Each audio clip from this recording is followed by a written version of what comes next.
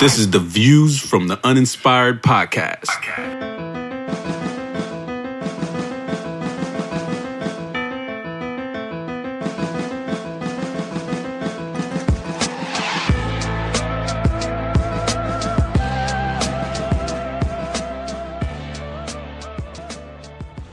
Welcome to another episode of the View from the Uninspired. I'm your host, King Shooty, and this is, I believe, episode 8. Man, today we have a special episode for y'all, man, especially if you're a Sudanese person. The topic that we have for today is a conversation that come up a lot in our community, whether it's on social media, sometimes in person, Facebook, Twitter, whatever. This conversation has had a lot, so I'm going to have a few people with me today, and I'm going to actually get into it, and then, maybe we'll learn a few things from, different point of views, and to see how certain people feel about certain things, So you guys just sit tight, and we're about to get it started.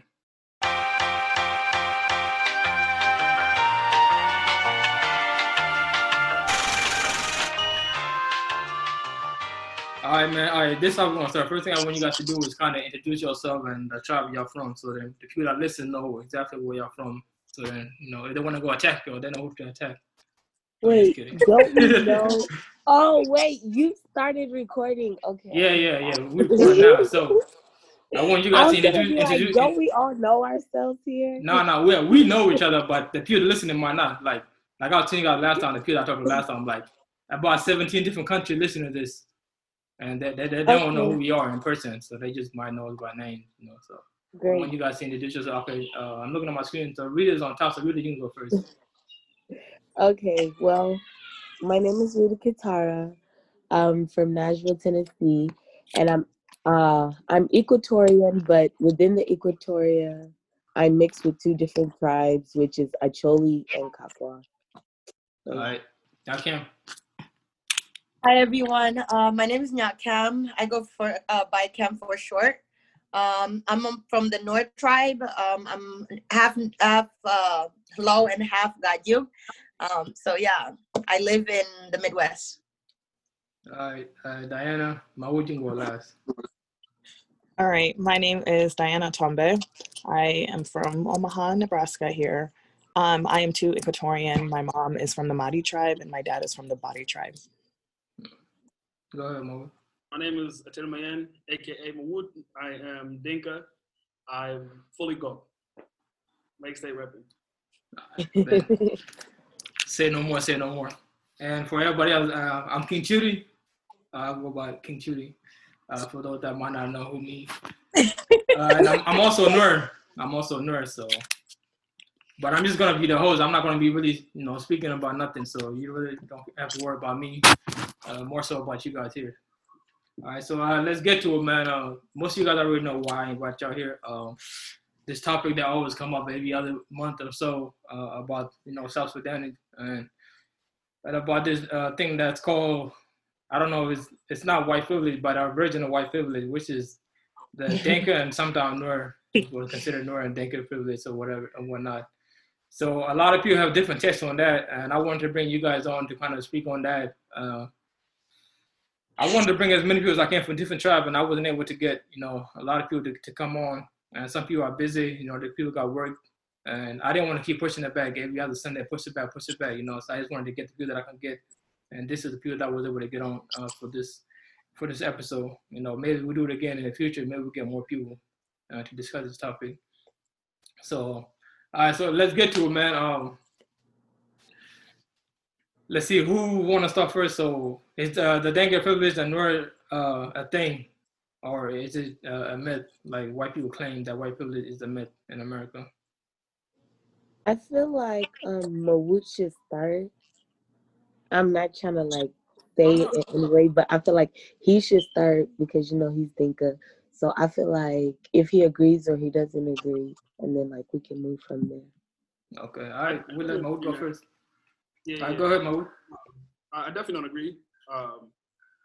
Point being that speak a little louder, bro, just so they can catch your voice. Give me close to the laptop.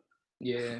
I definitely don't agree, man. Because if you look at it, the whole point of Dinka privilege, right, is to try to state that there's some type of privilege that's awarded to you, to everyone, every single Dinka person, like how white privilege is afforded to, every single white person here, that you automatically just get, right?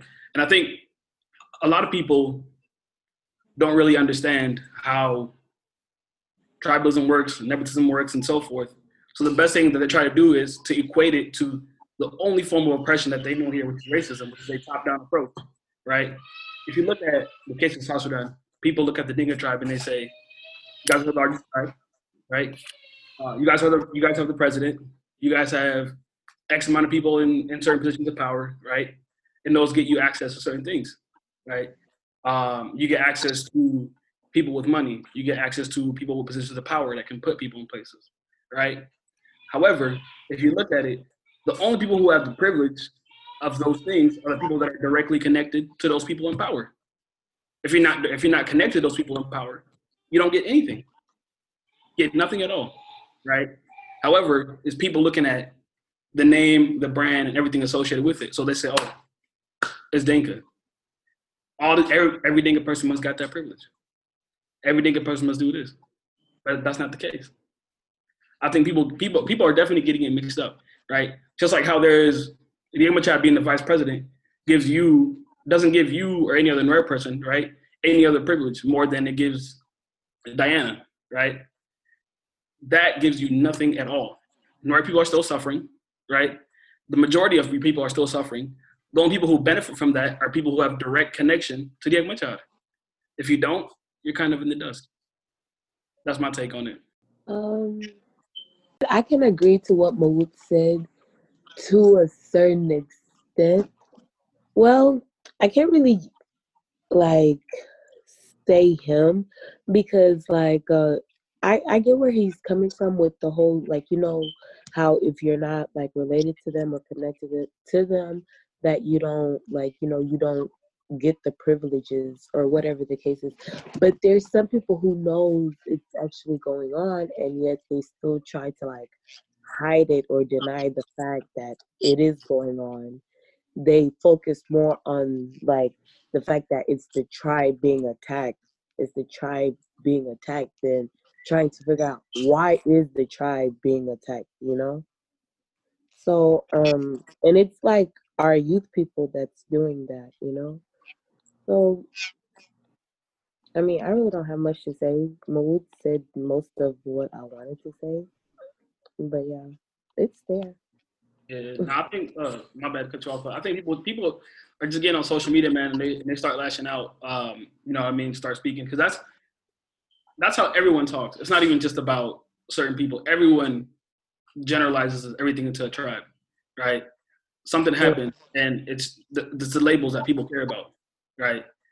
Dinka, Nuer, Equatorian, Woot the Woot, right? Mm-hmm. Instead of actually calling it out for what it is. And I get what you're saying, Rita, and I definitely agree. But again, on both sides to that, I've seen some like wild out of pocket tweets where people are really out of pocket. Mm-hmm. And I've seen some tweets where it's like, yeah, I definitely agree. But, people are always going to take it how they want to take it. I think the reason being is no one really has a discussion like how we're having, right? It's always when something happens, and it's usually something negative. And then people react. Sorry to cut you off again. My bad. There's actually like I don't want to get into names and all that, but when the whole Twitter commotion was going on, there was actually a girl who was agreeing saying that Twitter Dinka privilege does exist and it should exist because that like we deserve it. Like we have our youth that actually think like this, Yeah.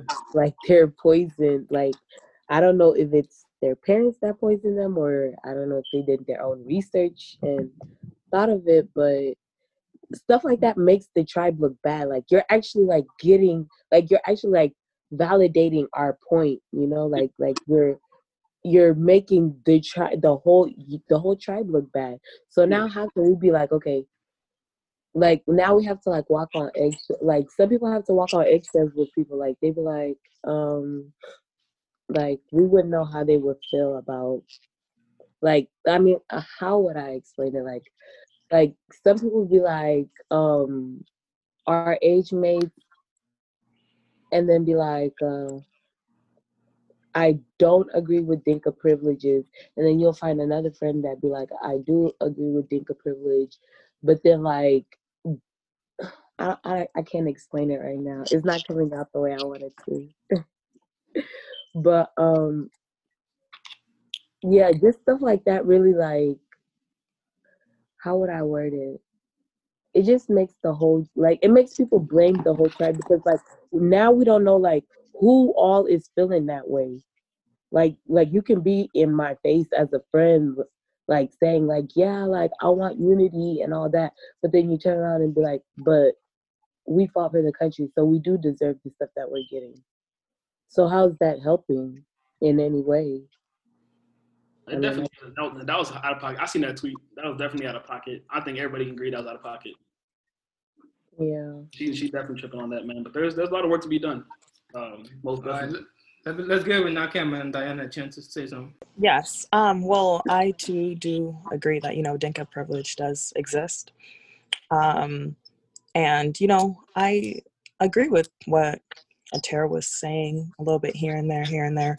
But I think it's because they are the majority, the majority of them are in the office, the majority of them are, own ownership to like this place and that place. And so that's why it does seem like they get the benefits of it, whether, because I have family that went back home and they were telling me that there's certain places where if you are not Dinkan, like they'll try to finesse you, stuff like that. And so it's not necessarily privilege when it comes to like the government, when it comes to currency. It's little things like that as well that still affect us, who are not Dinkan, if that makes sense. Yeah. Yeah, absolutely. And all you guys' points are valid in all, in their different ways. My question is, I want you guys to take like 30 seconds to tell me what your definition of privilege is. So even you two, Chudia, I want you to tell me what you think your definition of privilege is. So you could go ahead, Chudia, and tell me what your definition of privilege is, and then I'll come back to the point that I'm trying to make. Okay. I think personally for me is the definition is benefiting from something that you really don't have no control of, but just because the person that you are, you get put to a certain place to where you get certain benefits from certain things just because of who you are, and it has nothing to do with what you've done, and you don't. There's nothing that you earn, but because of who you are, you just automatically get a certain benefit. That's what I think it is. Being privileged to me is basically like having access to other things that other people can't have, but you never really like did anything to be where you are or have the things that you have. Yeah. Oh yeah, no, I definitely got to agree with Trudy and Rita on that, man. I think it's a special right given to you, where you don't have to work for anything, but it could be because of a certain status, your height, hair color, tribe, and so forth. Whatever that underlying giver might be, but it's always having access to something that you did not work for, but it's specially given to you. Yeah, I agree with all three of them. It's just having certain immunities just because. Okay. Do you guys think that white privilege in America benefits all white people? I believe so. Yeah. So a certain majority, yes, I would say To so. a certain extent. Okay. Majority, yeah. But then you'll see Yeah. some that don't have things handed to them because like, oh, my great great grandfather. Yeah, you don't find some cultures that have that. So I'm asking those questions because I want to lay out a foundation of where my points are going to be coming from. It's you as a person, especially if you live in the West, especially if you live in America, you know what privileges are and you know what privileges aren't. As somebody that has went to the American school system you understand that there's certain, as a Black person in America, there's certain accesses you don't have because of the fact that you're a Black person. Not because you didn't work hard for them, not because you're not educated enough, but simply because of your race.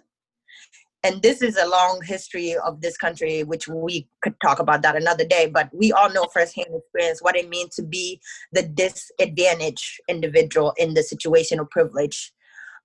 So I think that when we look at our own country, it's very easy to write off certain things because we're biased on those type of things. But we're so, we're very aware when it comes to like being in America or being a Black person in America to be able to see that clearly without any objectives, getting in your way. Privileges doesn't mean that, you're going to be, put in office because you're Dinka or because you're Noor. Like Diana said, there are places in South Sudan that because of the fact that you're not Dinka or you're not Noor, you are not going to get into these places, or you're not going to be serviced the way that you would be serviced otherwise. Those small microaggressions are what makes societies become a disproportionate of its citizens. Because let's say, for example, most of the teachers are Dinka, or most of the teachers I know are Noor, when there's other tribes that are obviously part of South Sudan. I went to school in Africa. I know what the school system is. Unless you pass your test scores, you can't go to the next level. It doesn't matter how old you are. So you could be like 17 and be in the 3rd grade if you're not passing. So you're not going to get passed. However, let's say that the head minister of that school is Dinka or Noor, and they see that this kid of their tribe, struggling tremendously to go into the next level. As a human person, biologically, you're going to be like, I could just do that. And knowing that you're probably not going to get in trouble because that's your person, that's your people. Just like in America, if you see a Black person struggling, you will try to help them the best that you can, simply because in some way, somehow, some form, you relate to that person more than the next person who's not of Black people. That's just simple. I think that when we talk, especially on Twitter, when we talk about privileges and what are the privileged tribes in South Sudan, it's so we think in our own experiences. Like, if I were to go to South Sudan, I wouldn't be privileged. Or we're not thinking about, has nothing to do, not even because South Sudan, there's people that live even further beyond South Sudan in as tribal ways.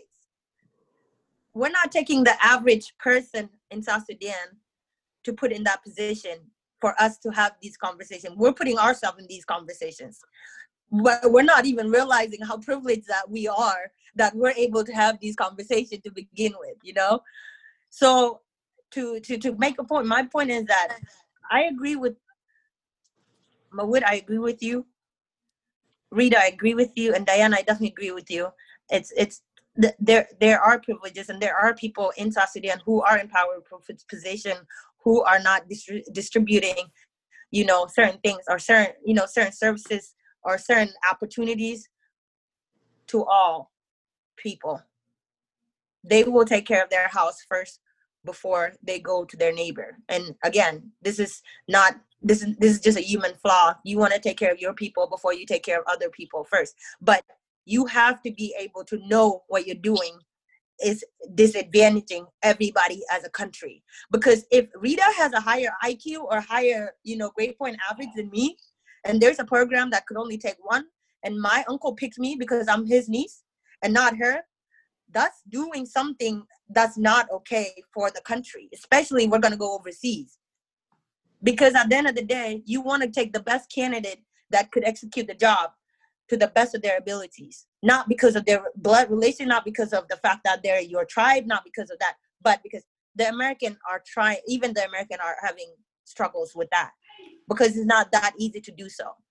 So I think that the microaggression of things is the level of privileges that is more prevalent to us, and what when we think about, it's not like, this person is the chairman of this because they're Dinka, because they're no, like likely there were more qualified candidates than the person that's in charge right now, But because the fact that the people that were before them were that tribe, they have like 90% chance of getting that seat.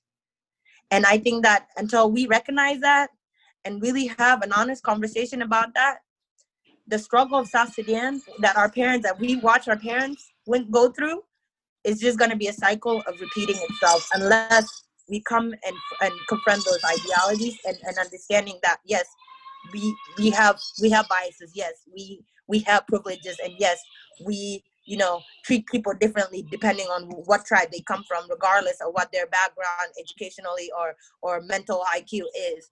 And we do pick biases. Like, I think we all have to come to a conclusion that, yes, this is what's going on, and in order for us to change it. So yes, I agree. There is privileged tribes in South Sudan, and I know that, it's hard. Like, I'm Noor. I know that there are, like, as a Noor person, even in the United States, guys, even amongst our friends, we know that certain people are treated a certain way because of the tribe that they come from, and we have to recognize that. So in order for us to say there's no privileges whatsoever, that's dangerous.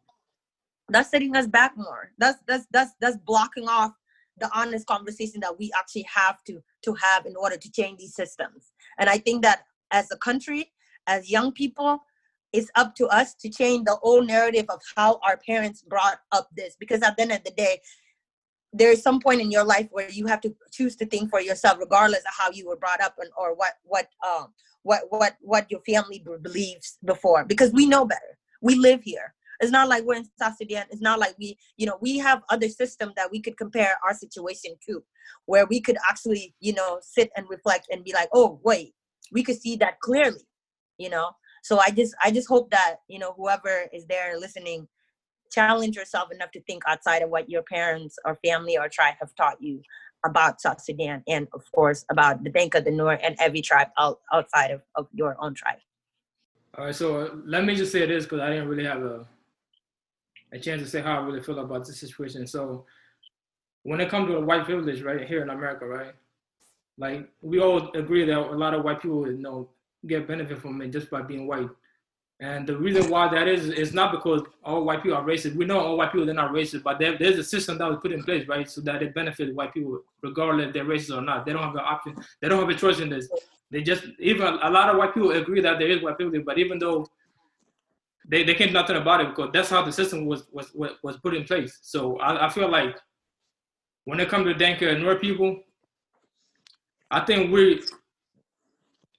the privilege is not actually there yet, but I feel like, especially like Dinka people, they want to start putting that system in place to where down the line, Dinka are more benefited from the system than any other tribe. I don't think it's there yet. I know we all feel like it's there yet, but I feel like the Dinka, like the majority of the government is under Dinka control, right? So I feel like they're trying to put the system in place to where down the line, Dinka children would be benefiting from it for years to come. It's also North people too, like North people fighting to get into power so that they feel so that down the line, their kids also have benefits that other people might not be getting. I think this is where. Sorry to cut you off, Judy. I don't know if you finished or not, but it's not that later on down the road it's happening. It's happening. It's right now. This is the system. It's happening. This is the system. Why do you think our country is broke? South Sudan is broke right now. We ain't got no money. That's why, like, if you send $100 right now, the currency is so high. I'm just waiting for $100 to hit 50,000. But listen. The reason why I say it is not there yet. I mean, it's there a little bit, but not really. The reason why I say that is, like, right now, right, a regular Dinka person is not gonna benefit from anything. Like you don't know that. Like my was saying earlier. No, listen. Let me finish real quick. So right now, a lot of Dinka, they're in power, right? And anybody who's a part of the government, their family's eating. And a regular Dinka person right now that just live anywhere is not going to benefit, because as of right now, there's really not law put in places to where a certain thing is done behind the scene yet, But I feel like those systems will be put in place eventually. Yeah, I know you said the money is being eaten, but that's a government, people. That's a government.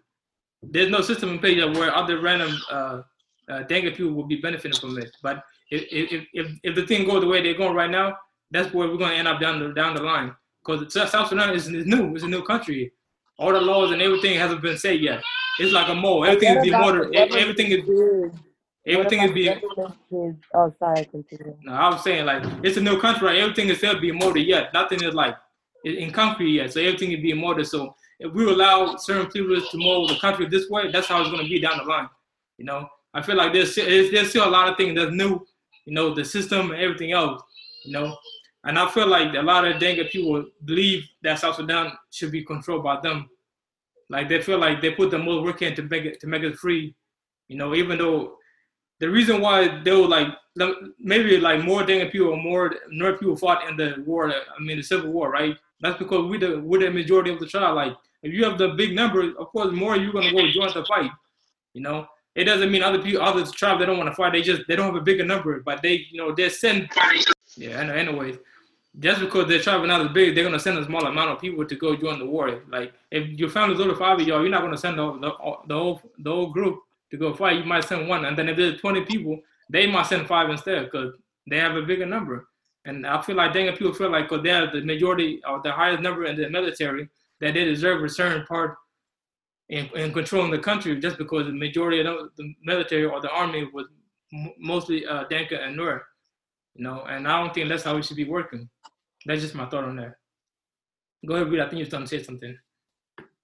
No, I was just trying to say like about for me, I feel like a whole lot of this can be avoided. Well, not avoided, but it can start to be prevented if like us the youth we were serious enough about like being on our parents' necks or being on our community leaders' necks about like like what's going on in the country. Like for us here in the States, like if we were to apply pressure to like our parents, our community leaders, they would then apply it to the people back home because that's what they're doing the community stuff for the people back home, aren't they not?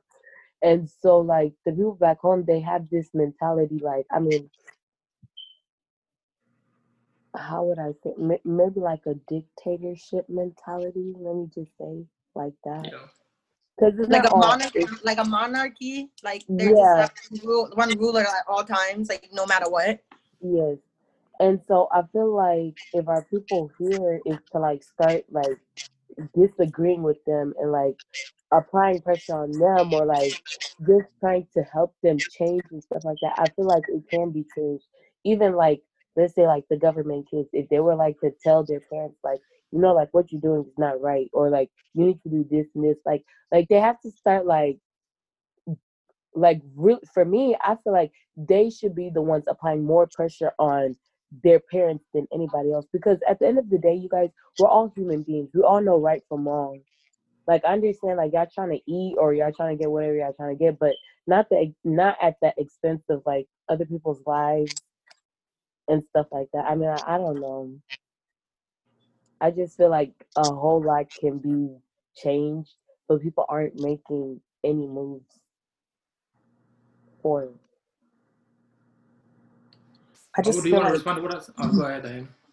I just feel like they're just so stuck in their old ways and they're comfortable with where they're Yeah, at. yeah, that's what it is. They're comfortable where they're at and Yeah. they're not ready for change. And it's like I get what you're saying about saying that us here in the States, we should be applying pressure, but it's like what can we do? We're not back home with them. We don't get to see stuff that's happening behind the scenes. So it's Yes. like what can we do here in America that's going to, spread the word, that's going to help, that's going to change the country. Like Because I don't South know if Sudan you has been guys independent for noticed. what, I 8 years I now? don't know if you guys noticed like now or maybe like in your states, like just look in your states, like when there's events happening, like you see like Dinka events only, Nuer events only, Hmm. Equatorial events only. And before it used to be everybody together, you know, it wasn't just like one like I understand if it's like let me say like a wedding or like a traditional wedding or something like that. But like you find other like events that are going on like meetings and stuff and it's only just like one group like one tribe or stuff like that, you know, like stuff like that's not helping the country here at all.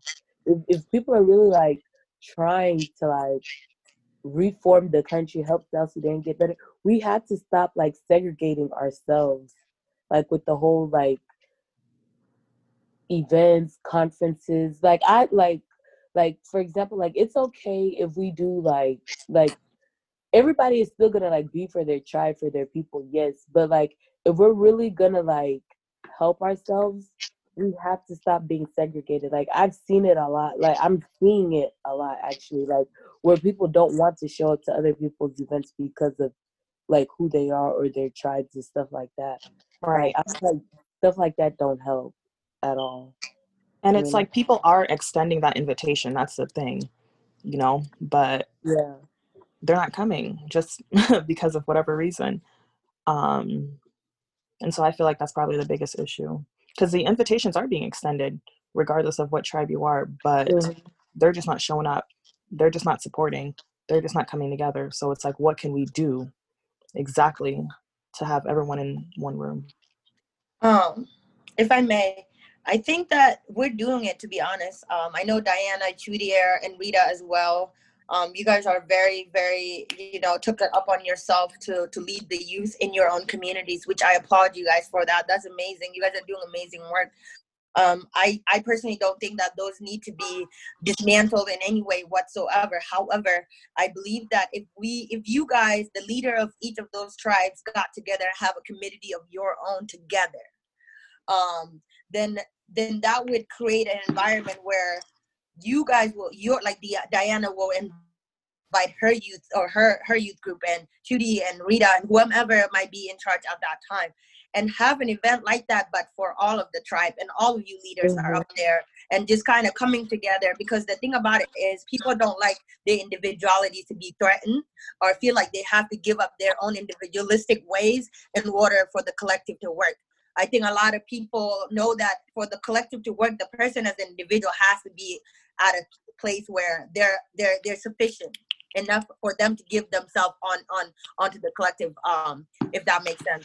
So I think that I don't necessarily agree with Rita on dismantling those type of organizations or by the long shot, because those are needed. There's certain importance of your culture, like there's No, sacredness no, and no, yeah, Kim, I don't think you understood me. I okay, didn't say maybe. that.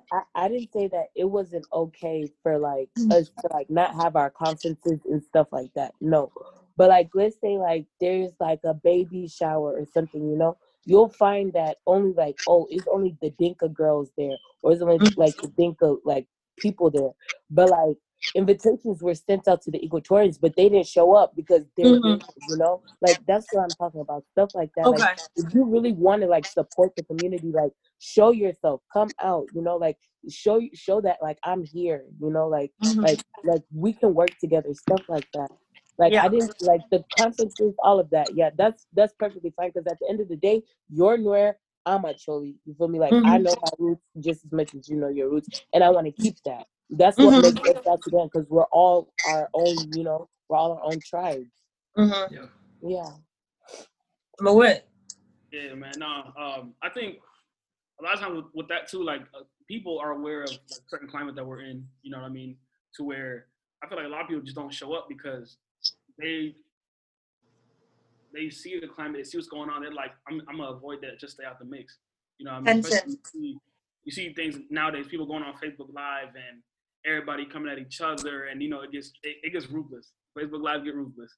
You know what I mean? A lot of people just like, I'm not even gonna go to this event because I don't even want to be in that mix. You know what I mean? Let me just stay at home. And I think that's what's happening with a lot of people because if you look at it, a lot of people want, like, we all want the same thing, right? We all come in here. We all say, hey, we want everybody to come together. We want peace and so forth. Hey, Mawul, let me cut you off real quick. Yeah. It's showing that I got a minute left. If we cut us off, I'm gonna just give you guys a new information to log back in. Just let you guys know. Go ahead. But yeah, I think everybody wants the same thing, but it's that everybody sees the climate, they see what's going on, and they're like, I'm just gonna avoid it. You know what I mean? Yeah, but for how long are we gonna avoid it? At some time, we're gonna have to face it. How long? Like how long is everybody gonna keep avoiding and running away and running away and running? And then everybody just gonna get old, and the community just gonna go their own way. Yeah, but like I was saying, no, that's definitely right. But it's just a lot of people are like, you know what? Let me just avoid it to stay out the mix. But definitely, like Kim said, man, I think there needs to be some conversations had between all the heads of the certain groups and so forth that can kind of bring everybody together. You know what I mean?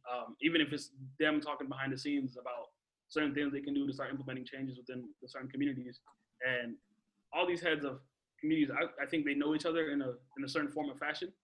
Where like that's definitely possible, but there's conversations that need to be had, man. I think we're made it. good. We're not gonna cut off now. We're good. Oh, okay, awesome. Thanks. Thank you. You figured this whole Zoom thing out. I have no clue how this thing works. Yeah. But I think Rita was saying something about how, like, you know, we have to apply pressure to our parents and because they're the gap between, you know, our world and the world back home. And I think that's a very good point. However, you know, even in your own life, when you don't agree with something, it doesn't matter who comes to you about it. At the end of the day, you know, you guys have to understand, like, our parents, they were born into this, they grew up into this, and their, you know, perception about these things, about South Sudan, about the state of South Sudan, is very deeply ingrained in them. Because they actually went through the physical labor of being, you know, we're privileged, man.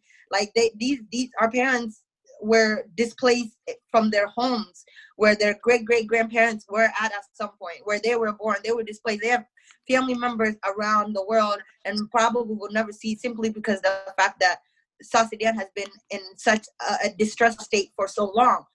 So even when we come in and try to explain to them the only way to change this is for us to come together. It's like, what are you? Are you drunk? Like, no, we're not gonna come together. They killed my family. They displaced my home. They, you know, they're still not in the process of heal where they could look at things from a perspective that we're seeing it.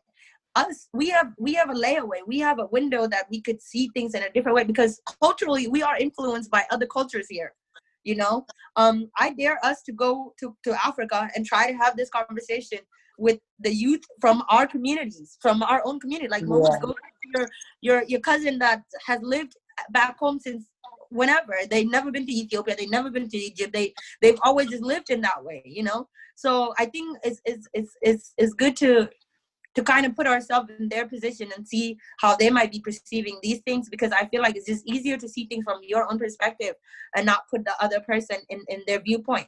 Just like, you know, somebody that's Dinka might not see the privilege of being a Dinka person because simply they've never directly have benefited from that. And that's true. There are white people in America that don't directly benefit from, you know, from the white privilege. But at the end of the day, they're not being, you know, racially profiled.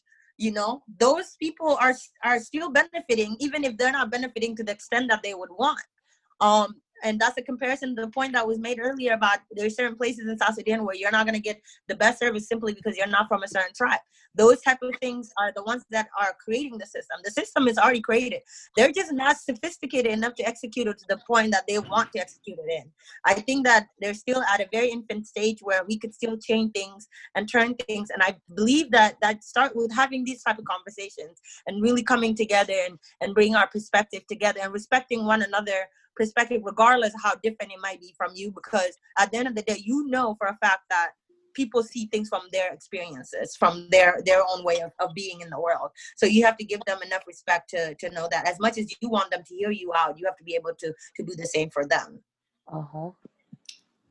Mahmoud, what's your response on what I said earlier about like the Dinka people want to mold the country a certain way because they feel like for the most part they belong to them? Definitely certain people that feel that way. They feel like, oh, just because, you know what I'm saying, I put in this work, I fought for the country, I should get a license pie. You know what I mean? There's definitely people that do feel that way. But however, I think that goes across the board. Not only with Dinka folks, that's everywhere. If you like, I've been back home. There's people like who are Victorian who feel the same way too. Like, man, we put in this work too. We deserve a piece of this pie. I think to that point, it speaks on like their lives as like the soldiers who put in actual physical work. They feel like they should take whatever. Like that's why right now South Sudan is a military-run country. There's those folks who put in that work in the government. They come and say, "I got shot for this country. I shot people for this country. I deserve a slice of this cake. I don't think that's just a Dinka Yeah, thing. Mawu, but there has to be boundaries. There has to be boundaries to No, that. I agree with you. Right There has to be now, boundaries. I'm just yeah. speaking to what he said. I definitely agree there has to be boundaries. But I definitely agree with you too that earlier where you said there's not a system in place where the regular person benefits from it. The only people that benefit from it are the people that you got them connections right there. Mm-hmm. That's the only way you can benefit from it. You know what I mean? I definitely can kind of agree with you too to where you said down the line it can get bad, right? But right now at this moment, like there's not it's not in a place where any regular person can benefit from it. The only people, like I said, that are benefiting from any type of privilege that they have there are people that have connections to those people in government, right? Number two, when you said that there's certain places that you can go, and if you're not Dinka, you can't get a certain type of customer service, you get treated a certain way, right? But let me ask you this. In South Sudan right now, right, there are certain places that even I can go as a Dinka person, I'm not even Dinka anymore. And again, like that's a derogatory term towards Dinkas, right? So the thing about tribal privileges is it's only like allowed to you by your own tribe members. Yeah. There's certain places where you go and you're getting treated better because you're Nuer, and I'm getting looked at as that young nigga right there. You know what I mean? There's some places where you go, you'll get fair treatment, but I won't get it. But it's only awarded to you by your tribal mates, and everybody's spread apart. They're doing their own thing. And that's why that's dangerous. And that's why we must debunk that.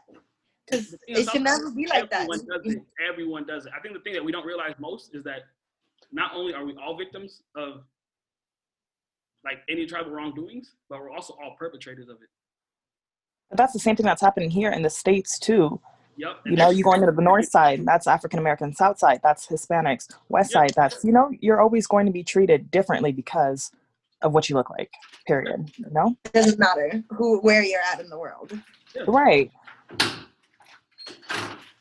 But the reason why I was saying what I was saying earlier about the system being put in place, because like okay, this is just a rumor because I don't know how true this is, but you know, there was rumors going around talking about how, like, you know, when the government get money, they will go select a certain amount of Dinka kids and then send them to different countries to go get certain education on to take over this position once they get done from getting this education from the different countries and stuff like that. And you know, that's privilege right there, to where, you know, you can go to like Dinka people, be like, hey, let me take your kid. We're gonna go train them for whatever then they get trained for, and then we're gonna bring them back so they can run the country. And that's all government money. No, I know I've seen it happen, but living there, but it's not like a whole like, oh, Dinka folks get in a meeting and start taking kids. It's literally people just taking their own kids or their direct nephew.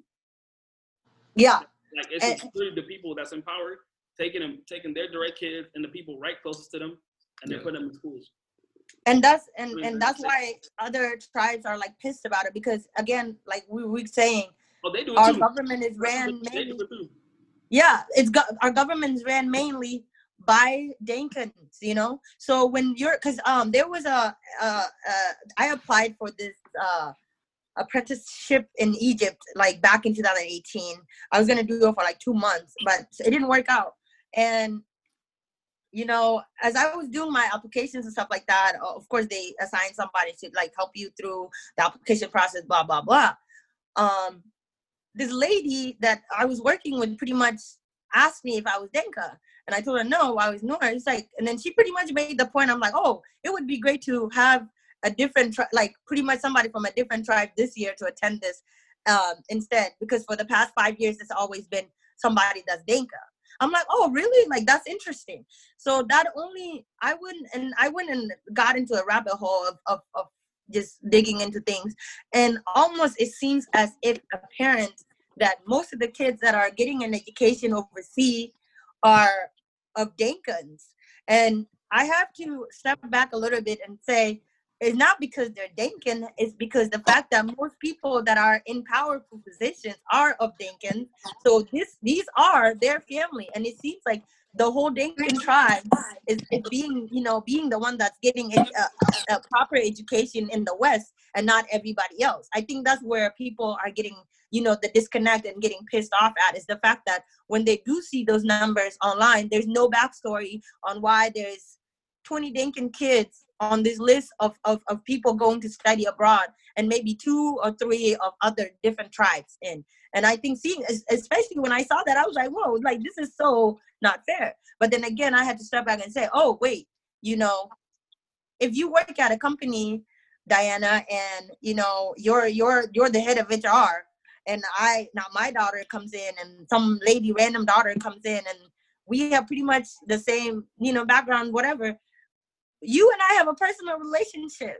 You're going to pay a little bit closer attention to my daughter's application than the other random person that brought their daughter application. And that's just, and we have to understand that these people that are run, no offense to them, and I'm not trying to like undermine them or anything or disrespect them in any way or assume that they're not, but they're not the people that will put a scenario and try to see in 5 different aspects. They're not going to entertain that because they don't have the mental capacity to do that, since they only know one way of doing things. And we have to also put in consideration that the systems that they are learning from are not, they're not as they're not a democracy that succeeded. These are people, the leaders that our leaders look up to are dictators and monarchies, like, of people. They're not people who, you know, practice democracy, at least they're not to a successful, you know, rate. So I think that sometimes they just do it because they don't know any better. That's all they're accustomed to. Yeah. I just, you know, I don't know. No, I definitely agree with that, man. But I think another thing that people kind of seem to misconceive too is proportionality, right? Because even if you look at politics, right, proportional representation, it's where a certain group of people, if you're this population, you get certain positions of government, you get more positions of government, represent your people and so forth, right? There's more Dinka people in government than any other tribe out there because that's just the majority tribe. That's just how it's going to happen, right? When you talk about like even opportunities, Dinka and Nuer make up damn near 50% of the country, right? Mm-hmm. When people do get those positions, where do you think it's going to come from? Dinka, right. That's a 50-50 chance that person can be either Dinka or Nuer, right? As opposed to the other tribes that you don't see, right? But the thing about that is, like, it doesn't give you like anybody any other access to that. Yes, we have more people in government, but it's because we're a big population. We have more people that fought in the war. No, I can agree to a certain extent, but I can't, because like we'll have like some like Equatorians that are in the government, but then you look at the positions and they're like assistant this or vice this or whatever the case is. They'll be in a lower position than a person that doesn't even have the qualifications to be in that position. You see? Yeah. So it's like there's people out there trying or whatever the case is, but still they get knocked down because they're not that. They're not Dinka. They're not Nuer. So I don't know. And that, I think that's a discussion on its own too. But like even with that too, like that's definitely a different discussion on its own, because that's another thing people are fighting over. There's all these people who think they deserve those positions because they found or whatever, and they're pushing down the people that are actually qualified for those positions. It definitely happens, but I don't like. There's a lot of different ways that this could be, and this could be seen, and this could go. There is. Diana, you haven't said anything for a while. Yeah. No, I agree with what Tara's saying. I feel like that's a whole nother topic for the next episode, Cheater. No. I'm giving you ideas, I got you. For sure. All right, but okay, let's switch up a little bit, just a little bit. Let me ask you, Mawud, first, how you feel about the president, man? Like Salva Kiir, how you feel like he's running the country? Oh man, everybody know he's doing a terrible job, bro. To say the least. Listen, okay, so okay.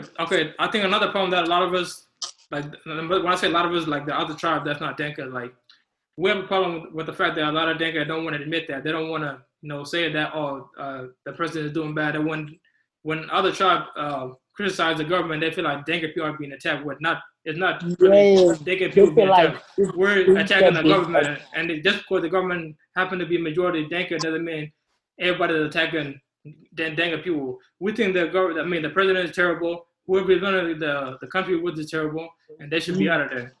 You know. No, they need to go ASAP. But no, to speak on that, I definitely agree with you. Well, JCE, Jane Council of Elders, Jane Council of Elders. I get that. No, I definitely agree with you. But I think what that is, I've seen it on both ends of the spectrum where people are actually criticizing the government and they're making the right criticisms as they should, right? And people might take it the wrong way. But I've seen some slick stuff happen behind the name of just attacking the government. Like there's people who sneak in stuff in there. Like they know they're out of pocket and they try to hide it that way and try to make it seem like it's genuine, but it's not. So I've seen it on both ends. I definitely know what you're talking about. Yeah, but this is where I've seen it, right? So let me just say another person, for example. Another person will say something on Facebook about a Dinka person. I mean, not a Dinka, about the government, right? Be like, oh, self-care need to go, blah, blah, blah. And then a random Dinka person will just come on the status and just comment, oh, we don't want Rick to be president, you know? And even though that's not the case, we just trying to say the president should go. Like everybody say Trump should go. We don't mean we want Obama to be president again. We just say he got to go because he's terrible. Yeah, thanks. You know, and that always happen, and every time arguments start like that. Yeah. How many years has he been in office? Well, Well, too long. I'm gonna answer that question. Too long. But like, the country began, nigga. Nah, he literally got up to gun his death, man. But nah, he definitely need to go ASAP. Like, yeah. His term been over. That's dictatorship. Huh. Say something. We gotta do better. Like No, but I like what Mawut was saying earlier about the whole people need to know their boundaries, because right now that's like we're having a whole lot of issues like in Equatoria, because like the Dinka, they're bringing their cows from Jongole, and where else they're bringing them from, we don't know. But on ships down the Nile River into Juba, then into our villages. embarrassing. You feel me? So that's embarrassing. But the thing is, like, for me personally, I don't care if they bring the cows to Juba, because Juba is capital. You know, everybody gonna be there. Juba, they can whatever they feel like taking the cows to Juba, that's fine. But for them to like go to our villages, I feel like that's like the most utmost like just disrespect.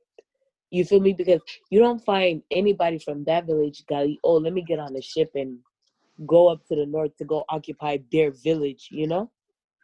Yeah. Like that's where that's what makes me like that what's make like them going to like, let's say like them going to like Acholi land. That's what makes me. I'm in Acholi, you feel me?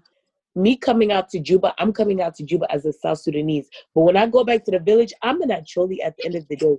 And you're taking that away from me. You know? So I feel like there has like boundaries must be set. You guys cannot like, I understand that, yeah, maybe you guys feel like, oh, we help the country so much and whatever the case is, but you need to respect your boundaries. You know, you cannot go into somebody's village like that they've known their whole life, like that has been there since beyond you were even born. And Gali, you want to go like take your cows and occupy it and stuff over there. And then now like it's really becoming a problem because now the Equatorians are starting to kill their cows and they're getting frustrated. So now it's starting to become a problem between the Equatorians and the Dinka. For all of that to be avoided, they should not even be there. They should just take the cows and go somewhere else. Or if they want the cows there, ask permission. But nobody is asking for anything. They're just going and demanding and just taking people's things. And they're putting people out of their home to live where? Under trees, messing up crops. These crops are people's livelihoods. This is what they eat. This is what they survive on. Those cows come in there. Cows don't know no better. They're gonna go mess everything up. And then what? Yeah, no, Rita, your frustration is valid in all points. I think, again, going back to the top problem, which is, and I feel like it's so easy for us to understand these problems because we have other systems that we could use to put in, America, these issues, right? Like, we live in America, for goodness sakes. Like, we're black people in America, and we know the history of this country, right? So it's Yeah. easy for us to understand and conceptualize these ideas and really see, and we could get in the root of the problem right away without taking like 20 years of revolution to happen, that could save us time. And I'm saying this because at some point, only rich white men were able to make laws and vote and stuff like that and change things. And then eventually they were like, wait, we're violating a lot of things. We need women to chime in too and have a voice. And we need people of color to talk, because these rules that we're making are affecting them as much as they're affecting everybody else. So in order for us to, I think that you're right about either asking or finding a better way for that transaction to happen. Now, if the actual government was a diverse place where it's not occupied by only one group or two group of tribes, then those ideas could be, entertained. There's 4 or 5 of us right now on this call, and we all have different perspectives because we all come from different backgrounds and we have different life experiences. If one of us came up with an idea that we think that is a good idea and it's put out there, somebody's going to be like, whoa, what if these people see it this way instead of the way that you're seeing it? Because of the fact that there's no type of diversity in the upper government, these laws are being made without other people chiming in on them and how they could affect other people outside of the group of people that are making these decisions. So I think, again, the root problem is from the top of the government is changing their ways of selecting people that are in office from various. I personally think that in order for us to succeed and move forward as a country, we have to be able to almost have a leader from all places for us to have a good, state of being.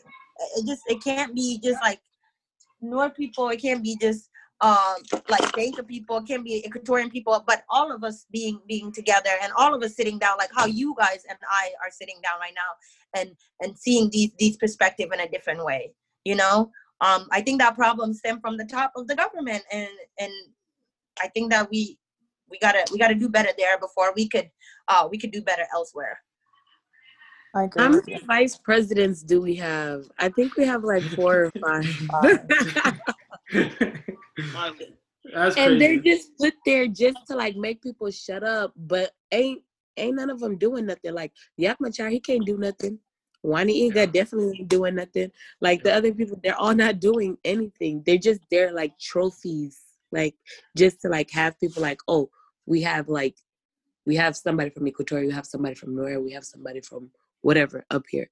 But things aren't being like, nobody's doing anything. Ain't none of them doing anything. It's still, how I see it, I feel like the Jane Council of Elders is running Salva Kiir. And Salva Kiir have no other option but to listen to him. Well, to them. I was just about to ask Mahmoud that because I feel like Mahmoud will know more than the rest of us. Do you feel like it's a rumor that everybody's been talking about? Like he doesn't really have power. He's just a puppet, like they say here in America. Most presidents, they don't really run nothing. He's got power, my guy. He does. Personally, I don't think he's being manipulated like a puppet. Mm-hmm. He might have people in his ear. You know what I mean? People he's close to might run, get certain privileges out of it. But to be honest, I don't think they're running things behind the scenes, man, because the whole South Sudanese political scene is a mess. Also, the guys at Jane Council Elders, those guys are donkeys, bro. They don't know nothing. They're just as bad as he is. They're not like. I don't think they're capable enough to like manipulate him as people try to make it seem to be. I think I don't even know what their role is. Like, definitely, you know what I mean? But I think that it's just more of they got Salva Kiir's ear. They can run some things past them, but as far as them manipulating stuff or controlling anything or I definitely don't see it. I don't have any evidence to it. You know what I mean? But I don't think so. I think it's just him running the country like how any other uneducated military man runs a country. with an iron fist. He does what he wants, and he lets people under him just run freely. Where everybody in that government is literally just acting a mess. They're taking money here, they're doing this, and they're doing that, and because obviously the president doesn't care. He has no way to control y'all. He doesn't know how to control y'all. He doesn't know how to get y'all phone line. And as long as he's up there and he's in power, he's fine with it. So everybody under him is running a mess. But yeah, like I said, I don't think anybody controlling him. I think it's just a military warlord running the country like how a regular military warlord would run it. Well, I read a book I think last year. I don't remember the title, but it was written about South Sudan, and on one of the chapters that was talking about how like Salva Kiir is not really a guy that's like a macho type of man. Like he just kind of just take whatever people tell him and he just go with that. Like he's more concerned about being liked, than actually, being the man and all that. So I think it is possible that he could be controlled easily. And in that book, they kind of pointed out too, they feel like he'll be manipulated easily. They tell him this, they tell him that, and whatever they tell him, he's just kind of take it. So of course, it's just a book. It ain't no saying that it's true or not. But I'm saying I read that one of the books that was written about South Sudan, and they were kind of pointing that out that he's kind of soft. They kind of like the way he being portrayed sometimes. They kind of make it seem like, oh, he's hard body. He really do this, he does that. But that's not the case. He's actually soft. You can see He was trying. He's a military man, so I think he's hard body in that sense. You know what I mean? But when it comes to politics, being a president and running a country, it takes a different type of skill to it. You got to have a different type of knowledge to it. You got to know how certain things and certain bodies move. I think that's in the way that he's getting manipulated because he doesn't know how finances work, right? So he just appoints anybody, you, Ministry of Finance. And now the finance guy knows this guy doesn't know what he's doing.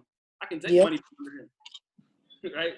We balling, baby. I can sit here running your bar and tell you, man, things are going great, bro. It's cool. And I'm taking money from you. And it's because you don't know it. I think it's being manipulated in that sense. That's why was the Minister of Finance was fired, right? Oh, yeah. Once the country went broke. He should have been fired, to be honest. But that's my. Isn't it so fear of like a third grade level of reading? Like, isn't that like his level of like it's like it's a third grader or something? I think it's worse than that, to be honest.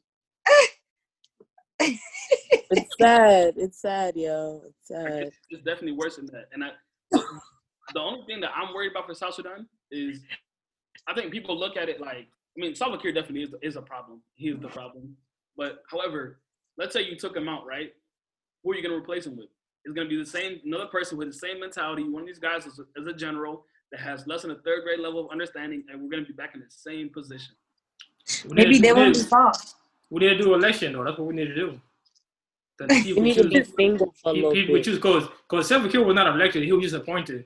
Yeah, he was appointed. Oh, if we do an election, then we'll see how that turns out. Maybe we choose the right person. Maybe we don't.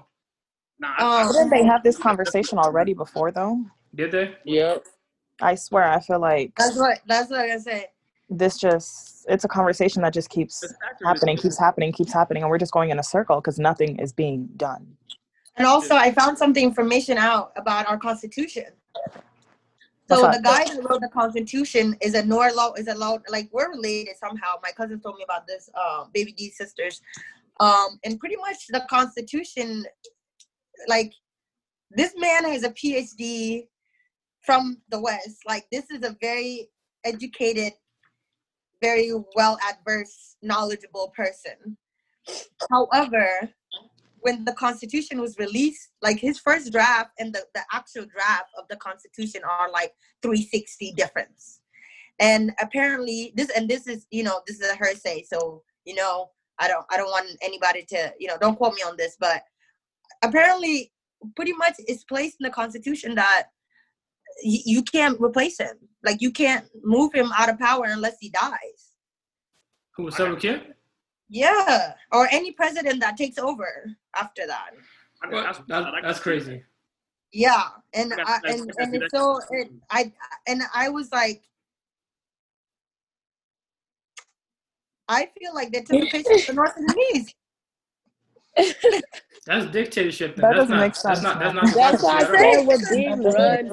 Because you know how easy it is to manipulate somebody to sign something that they can't read it or comprehend what they're reading.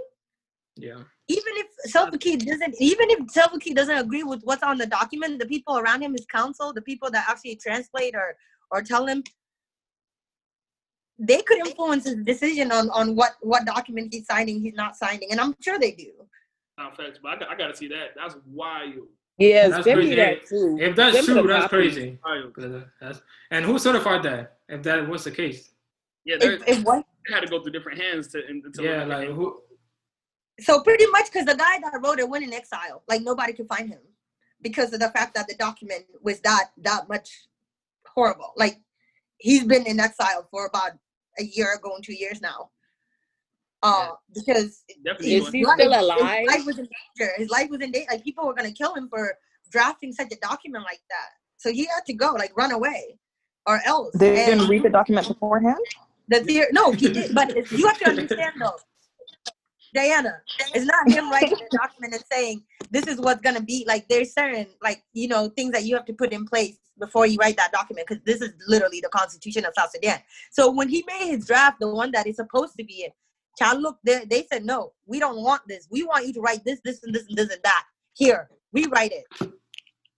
Mm-hmm. So now they could have written it themselves. The way that they want him to write it, not the way that it should be written. And that's what obviously I feel like I would go in exile too, because if somebody come to me and say, I'm gonna kill your wife, your kids, and you, if you don't do it the way that I do it, or else. You So best believe I'm gonna write that and document then go into exile? Yeah. That's what done really the Wild Wild West. After he got all the signatures. I'm not writing nothing. I'm leaving. I think we need to just tear everything down and kind of start over. It's a new country. We could write a new constitution. You know, It Where's don't that old? We only But look though, old. those type of documents are like you could add more, you could revise them, but as far as the actual body of it, it's very, very hard to pretty much like burn it and start over. That part could be revised. Take that part out. You know what I mean? Yeah. It's and like it was saying like 80% of South Sudan belong to the Dinka, and they scaled it out. Remember a while ago, I think about a year ago or so, there was like they were changing like certain parts of South Sudan that was given to certain groups. Yeah, they changed the states. Yeah. They changed all of that. They went to 21 states. They went to 15 states, 22 states. It's just too many states. That was part of that situation. And because they have to follow because the thing about it is how these programs are created is like, that's what the law say, or this is what the Constitution say. And you guys see this all the time in the American democracy. Like they're always going to refer to the Constitution, the people. You know, this is what our founding fathers believed in, and we should practice that to the best of our. You know what I mean? Like they're going to use that document as a crunch to have to use it as an excuse to oppress other people. You know. But again, don't quote me. You said, but again, don't quote me. No, that was definitely wilding. I don't even know how these people do it, bro. I wouldn't want to be president for life. Bro. It's annoying. Guajaras. I'm telling you, Guajaras for real. If it's real, you know how many presidents will get assassinated? Because ain't nobody gonna have them for like that long. They're gonna end up starting to kill people. That's gonna happen. You know. Because I don't think it's real. Africans don't follow the regular dictatorship like rules. Like they don't. No. They will go out of their way to. They're gonna find you. Like they still got the village mentality. We're not gonna be here sitting and having a debate. Like no, we're gonna fight. Like physically. Like we're gonna have a debate physically, and you're gonna have to see me. Like that's it. They're not at the level of civilized enough yet to be like, oh, we could handle this. And that's the issue, and that's a really big issue, because like you see like how we live here in America, like for example, like Sudanese local time, people show up whenever they want to show up. Here in America, 12 o'clock is 12 o'clock. You have to be there at 12 o'clock, or else you're late or whatever. 11:45, baby. 11:45. Yes. Yeah. Us Sudanese, Black people, we don't have that structure, like that strictness. Yeah, you find like some people here and there, they do it. But majority of us, we don't have that, like we don't have like, okay, like this needs to be done like this. This needs to be done like this. This needs to be done like this. We don't have that. Yeah. So it's really an issue as well when we're talking about developing and changing stuff. I think the best thing for the country is that if a lot of us that come to America or all these different other countries that come and get educated and learn how things should be run, we all just need to all go back, because if we could all get along here in the U.S. and all of us go back, and maybe we could change the Oh, I'm country. planning on going back, baby. Yeah, but it can't just be like 1 and 2 people here and there. It got to be a lot of us that's going back, because we understand how the worst That's situation true. now. You know what I mean?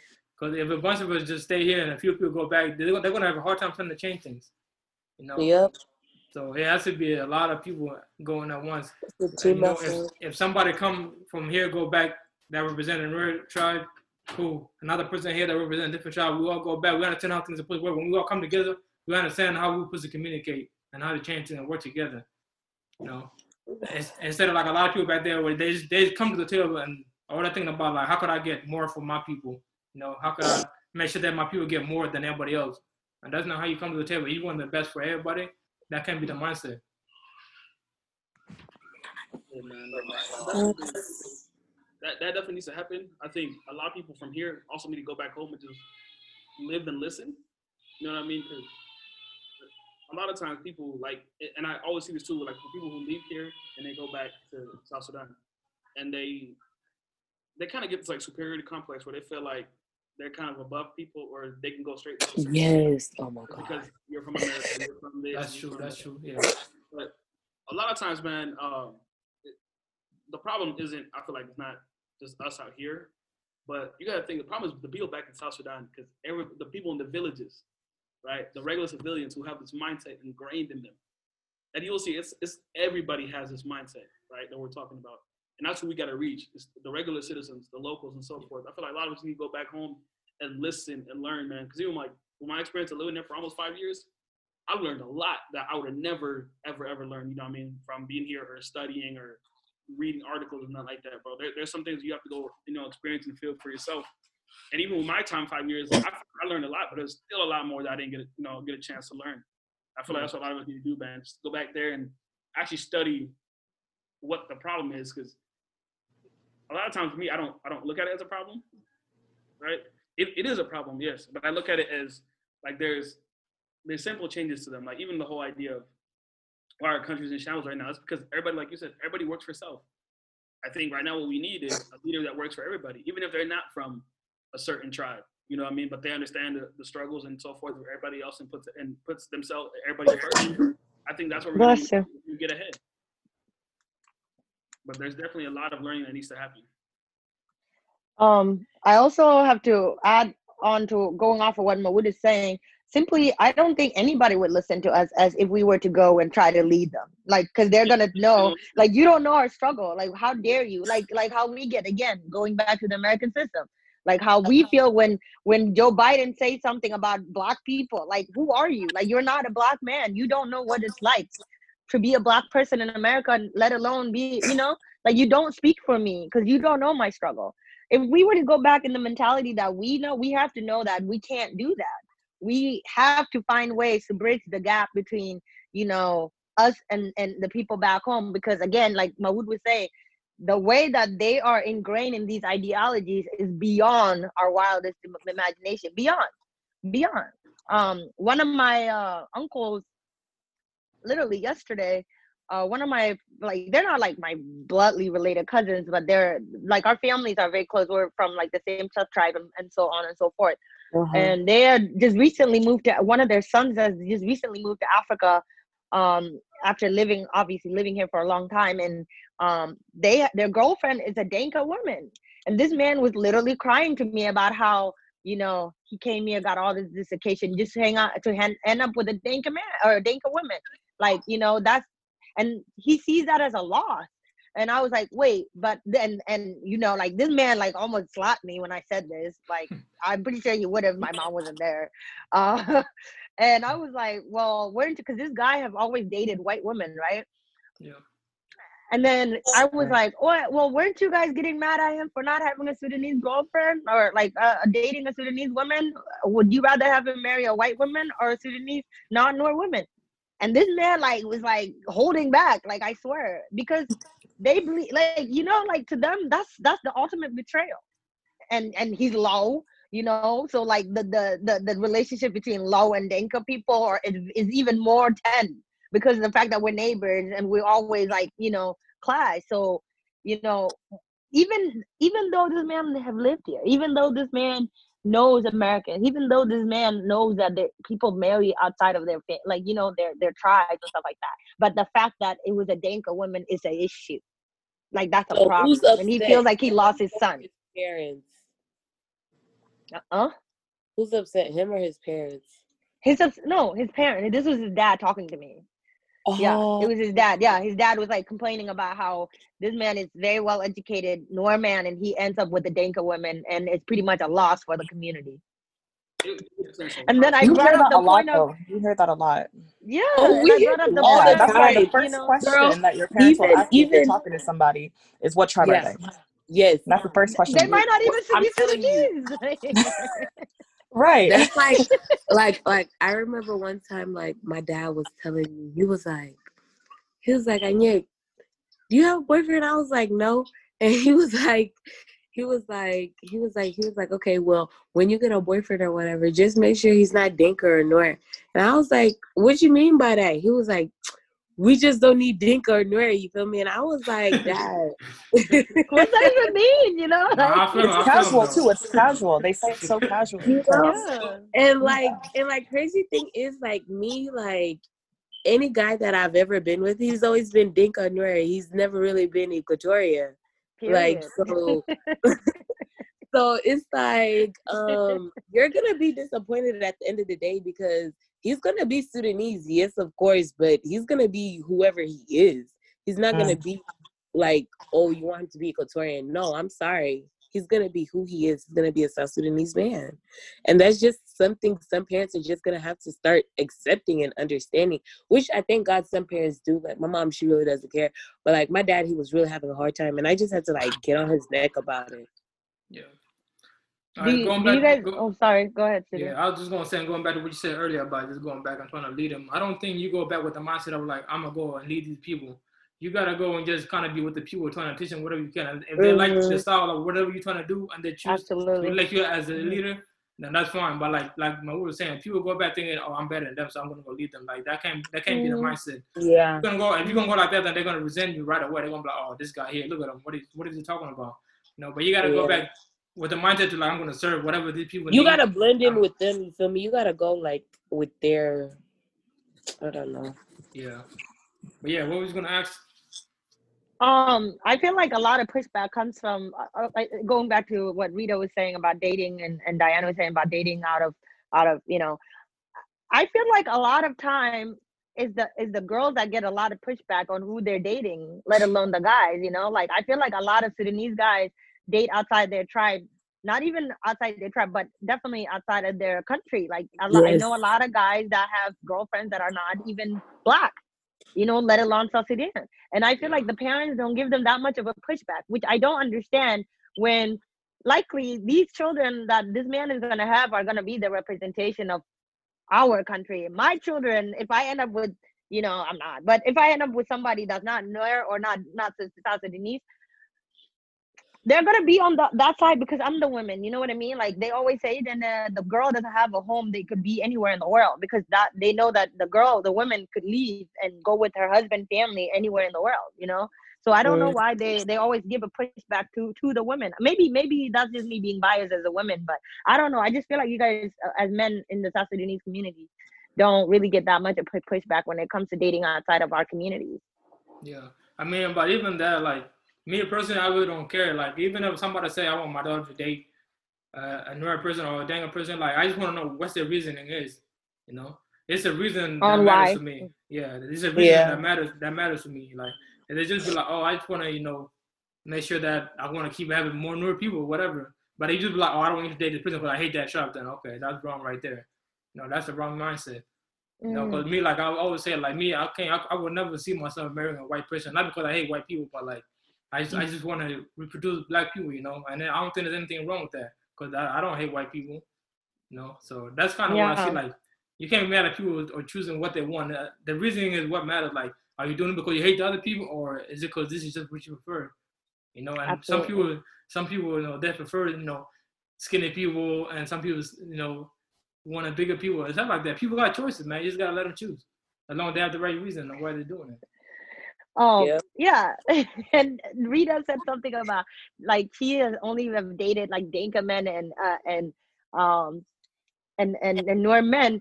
Like for me, I could relate to that because at some point in time I was like, what pool of South Sudanese women do I have to choose from? Like I don't have a dating pool that I could choose from that I want to be with.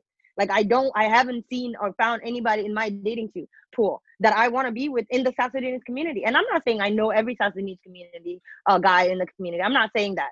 I'm saying that I don't have access to the people that I would want myself to date, you know? Just like, you know, Diana and Rita, I don't know a lot of Equatorian men. I'm like, I really don't. Like, I don't know if you guys have a lot of population in the Midwest, at least. Like, maybe I'm just very, you know, not as, you know, I guess not as I'm not as diverse as far as friends in the South Sudanese community, but like that's not you guys' fault that there's not a lot of options in the tribe that your parents would otherwise want you guys to date in. I feel like you guys just don't have a lot of options in that dating pool, you know, and a lot of times that's the reason. It's not Mike, because I you want don't you want to to come date. over and tell my mom that. Girl, Yes, please. You can tell mine too. like, you know, it's like All right, okay. I have a question for you guys. When you guys are like, let's say you start talking to somebody, right? Do you ask them right away, like, what tribe are you from? Cause like I feel like I've never asked that ever. I already know. Me, yeah. In me, Yeah. I feel like it's engraved in me. Like I just know, like You be I asking? just know where you from. like me, like I could just pick up from small things like your name, your accent, like the people that you hang with, stuff like that, you know. And the way So you look as well. Yeah, the way you look as well. Yeah. Can tell. girl. Hey, on the accent thing, I just saw a meme on Facebook, and they're like, if you want to know if somebody is Dinka or not, ask them to say people. If they say What? Hold on, what? What did they say? Not, ask them to say people. If they say What they people, definitely Dinka. But what say people? Huh? Nah, but that ain't. There was some Northern people that would do that too, though. Hey, Judy, say people. Come on, don't do that. Don't do that. People. Bro, I was in tears. No, like with me, like I know a newer person, like when they're talking, and then like they like to say at the end of their sentence. They're like I feel like okay. I be doing that. Rita, this is too much. Yeah, I see that. I see that. Yeah, Kim does it a lot too. Yeah, Kim does it a lot. Yeah, I mean, like you guys were saying, like you can kind of tell by the people they hang out with and stuff like that. Yeah. But a lot of times, like even if I just met you one-on-one, then I don't know who you're hanging out with, I'm not gonna ask you like what tribe you're from. Like that don't never come to my mind. Like it's weird. Like I feel like that's weird to me to just outly ask you that. Like why? Why does that matter? It really doesn't. Because we don't care about it. That's the thing. Yeah. I would say but like no, you find some people like that'll ask, but like they won't be asking like just like, oh my gosh, I have to know what tribe they are. Like some people are just asking like as in like just like like out of curiosity, like hey, like what are you? You know? That's fair. No, that's especially real. when you have an ambiguous name. Yeah, they're like, yo. I be wanting to know because like I like to be curious, and also like I love like trying to pinpoint like for me being back home, I got access to like different tribes and so forth. Like I be asking, just trying to see where you from and all that stuff, like your background. But like me, it's like it's more out of curiosity. I don't even ask it, but like probably yeah. I mean, like for the longest time, I thought Rita was Dinka. Like for the longest time, I didn't. I know. I thought so too. I really thought I was Dinka. I thought so too. Thought I was Dinka, and they thought I was screaming because I was light skinned. But they... No, the first time I saw your knuckles. You were good, man. You good. Yeah. So, But growing up, like a majority of a lot of my friends were Dinka. Like you guys know me. Like a lot of my friends are Dinka. You know, like Yeah. even my best friend, she's Dinka. You know, so it's Yeah. like I really don't like pick and choose. Like, oh, what tribe are you from and stuff. Like, if you vibe with me well, we get along. Then yeah, you feel me? Like we can move forward from there. Like I really like tribe really doesn't matter to me at all. Just That's as how long it as should be. like yeah, like you good with me, I'm good with you. Then we good. That's it. Yeah. I don't think that stuff really like affects us like that. I think it's more the parents and them that really take that stuff to heart. Yeah. Mm-hmm. Yeah, and that stuff is like back home is really bad, you know, because Yeah, even like a tear at first. I thought I thought a tear was Noir because all of y'all, like all the South Side, you know, Everybody. everybody's Noir. Yeah, him and Putz. So I'm thinking like, but then like I was just so iffy about a tear because I was like, his name is a tear. I don't know. I don't know no like, you know, I don't know no Noir guy named a tear, yeah. you know? There isn't. Bro, Yeah. I never knew your name was until the second time you came back from Africa. Cause we Yes, always call you me my wood. too. And then he came Me back from too. Africa. They started calling himself a tear. I'm like, who's this? That's Who's a tear? You know, me people too. be like, hey, you know a tear? I'm like, nah, who's a tear? You know, No. and I'll be like, my wood. I'm like, yeah, I know my wood. I don't know who a tear is though. No, but yeah, I remember when you Most came back from Africa. yeah. But nah, Ater I was named after my great grandfather. His name was Ater and his nickname was Maud. And Maud was a man, you know what I mean? Because that's what he was regarded as. Yeah. And that just kind of it strong armed the name, you know what I mean, from it. And our folks, they liked it too because they liked the clout that comes from saying, oh, like I'm from Banamawood, you know what I'm saying? Like, Of course, yeah. of course, yeah, yeah. That's your bloodline, man. Of course. Yeah, my dad, he was kind of like, man, you know, forget them nicknames and stuff like that. Gotta go off the real stuff. So that's when I kind of wanted, like, you know what, that actually makes sense because he was like, you know, you're grown now and all that. Let's leave the nicknames or all that, and when we're gonna be grown. So Yeah. That's fair. That's that fair. makes sense. All right, man. I I think. keep you guys here. Go ahead. You guys here for a long time. I think we should kind of wrap it up so you guys can go back to whatever you guys need to do. I don't know if y'all got plans or not. I don't want to keep you guys here all day.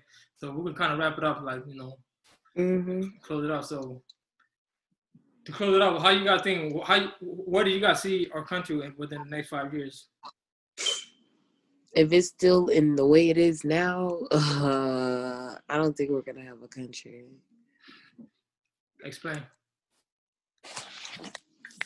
Like I feel like we're just gonna be in shambles. Like right now, it's even hard for people to get water, like water in Juba. Like they done add the price of getting water, so now people are like fetching water and stuff. You know. Yeah. So like just simple stuff like that. If we're running out of water right now, just imagine in the next 5 years. Like even not the water. Let's talk about the floods. The flood that took over everything. There's no nothing to help the floods. Like, you know, like the roads are all dirt roads, mud roads, which once water touches them, it's over with. Yeah. Like if we don't start developing ourselves now, we're not going to have anything to lead back on. Like, everybody is so excited to celebrate July 9th. Yeah, you can celebrate your independence, but what are you celebrating? That's the question that I ask myself every year. What are we celebrating? I'm hopeful. You guys know I'm an optimistic person. I think that having people like us and having this conversation, the fact that we can make the time to not only think of the ideas of what are we doing wrong, but yet what can we do to better the situations back at home. I think that Diana made a point earlier is that educate your, or maybe it was Mawid, or educate ourselves and like just bringing those resources back home. I think that we're definitely going to go through some harsh times comes the next 5 years. But I think that the more people that are waking up to the corruption of South Sudan, it'll get worse before it gets better. That's all I got to say. But I'm very, very hopeful that, when it's time for people like us to take the initiative that is necessary in order for us to rebuild, we'll rise to the occasion. I think that within the next 5 years, it's going to be very, very imperative for all of us to get our stuff together and try to do as much as we can from outside looking in, because it's hard to reflect your own environment when you're still in that environment, but it's easier when you're kind of, step out of that, and we're outside of that, so we could see, clear what's going on, and we could try to find different ways of this improvement. Like we need we need improvement. We need to do better. Our government is very, very corrupt. They have people who are very ignorant in powerful positions that are determining people's future, and I think that we need to do something about it, and I feel like we will, and I think that there's hope, and I think that there are people, whether they're aware of it right now or not, that will step up and will make things right. So I'm very hopeful within the next 5 years or so. Diana? Just like Night as well, I still do have hope for South Sudan. I'm hoping that there'll be an election in the next, 3, 4, 5 years, inshallah. But one of the biggest things is I'm hoping that they'll listen to the youth, they'll listen to us, and just stop being so close-minded, and see that the struggles that, yes, these other tribes are facing, yes, that, South Sudan is facing. I want more to happen these next 5 years than, because nothing has happened these last 8 years, South Sudan has been its own country for 8 years. And it's crazy because I feel like it just happened yesterday, Yeah, that's wild. But nothing has changed, which is ridiculous to me. It's funny because I went out of town a couple weeks ago, and we had, discussions with some old heads, yada, yada, yada. And they were talking about how South Sudan, they're thinking about going back to being with North. So then we would just be Sudan. Wow. And I was like, what the hell? So what? What was the point? What was the point, Yeah. But then again, it's like, dang, they're thinking about that because nothing has happened in these past 8 years. And so they're starting to lose hope, which, I mean, I completely do understand, but it's like, damn, all those people that lost their lives, all those people who are fighting, that are continually, like, still fighting till this day, all that was for what? Right. And so I'm just hoping for change. Yeah. So, Yanni, I should take off my bracelet to get I don't have the energy for that. They need to stop playing. Mahmoud, go ahead, bro. Yeah, no, I think the country's gonna still be the same, man. Not even in the next 5 years. Honestly speaking, I think it's gonna be like that for the next 5 generations. I think South Africans are more generational. To be honest, yeah, if no change is made. Yeah, I think they're more generational, because if you look at it, like, what I look at it is, the problem is with all these old heads, military men, all have the same mindset. So let's say even we do have, an election, and we elect another military old head, which is most likely what's going to happen, right? You're just going to go in the same process again. Now it's just different, but it's still going to be the same process. Still going to be the same corruption. Nothing gets done. I think until all that is like completely washed out of our system, we're not going to get anywhere. Because the people who are fighting for power now are all the same person, just in different bodies, right? These are all the same people that were in that bush for 30 years, who all fought, who don't have an education, right? And who are all in the same tribalist mentality. So no matter who comes next, if they're still on that same style that they're with, it's going to be the same problem again, and we're just going to step one and repeat. And do that. We actually find somebody that has a cooler head than they do. Yeah, man, I agree, man. It's gonna be a while, man. It's gonna, just like America, this whole racist thing. It's taking a while. It's gonna be the same thing in our country. We knew we're not as well as educated as everybody else. We just kind of learning how everything's supposed to be. Our leader don't know nothing. They don't know how to run a country. So it will take a while, but like most of you guys said, man, I hope they get it together and the change do happen. So, and with that being said, man, I'm gonna close it up, man. I just want to say thank you everybody for coming on. And say you guys' social media names so they can go find you on there. Thank you for having us. Yeah, say thanks for having us, Judy. Say your names, social media names. Oh. Mine is just Rita Katara. Everywhere, Rita Katara. I mean, on Twitter is bruh, is that underscore Rita, but everywhere else is Rita Katara. And Rita is spelled Reta.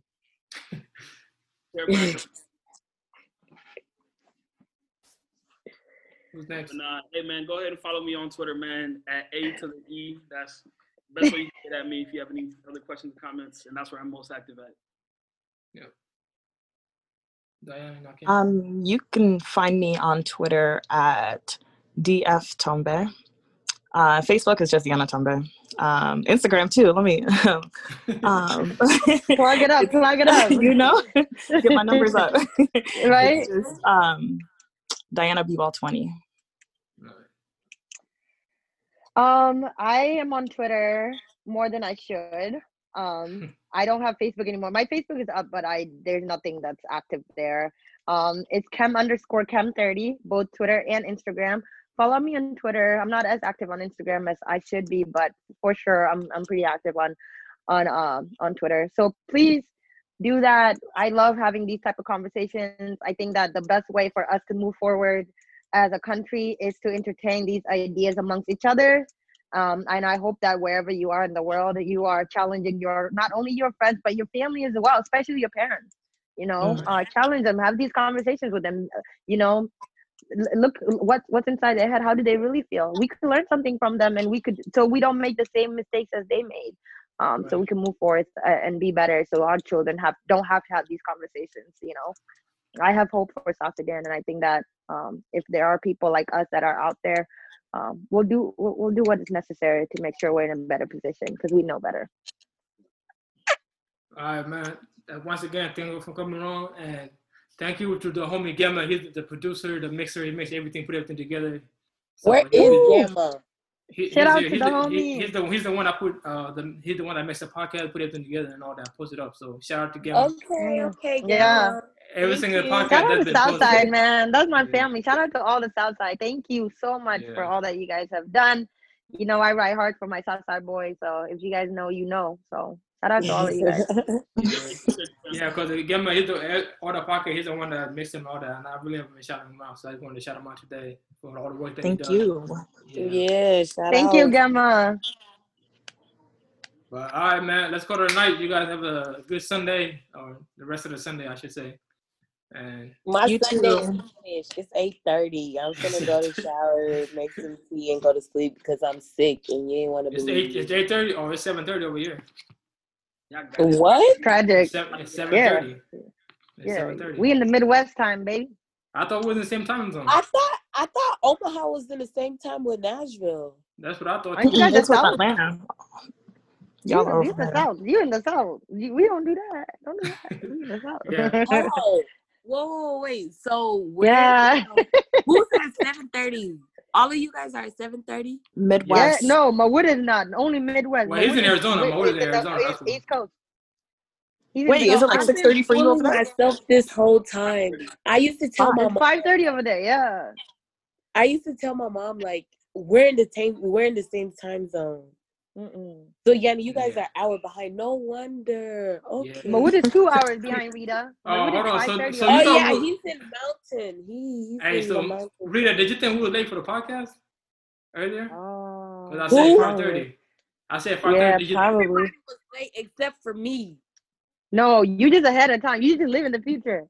But all right, man. Let's call it a night, man. You guys be safe. Thank you for coming on once again, and you guys have a good night.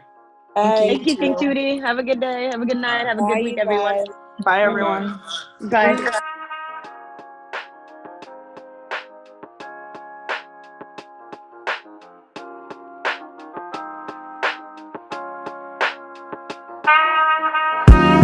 Bye.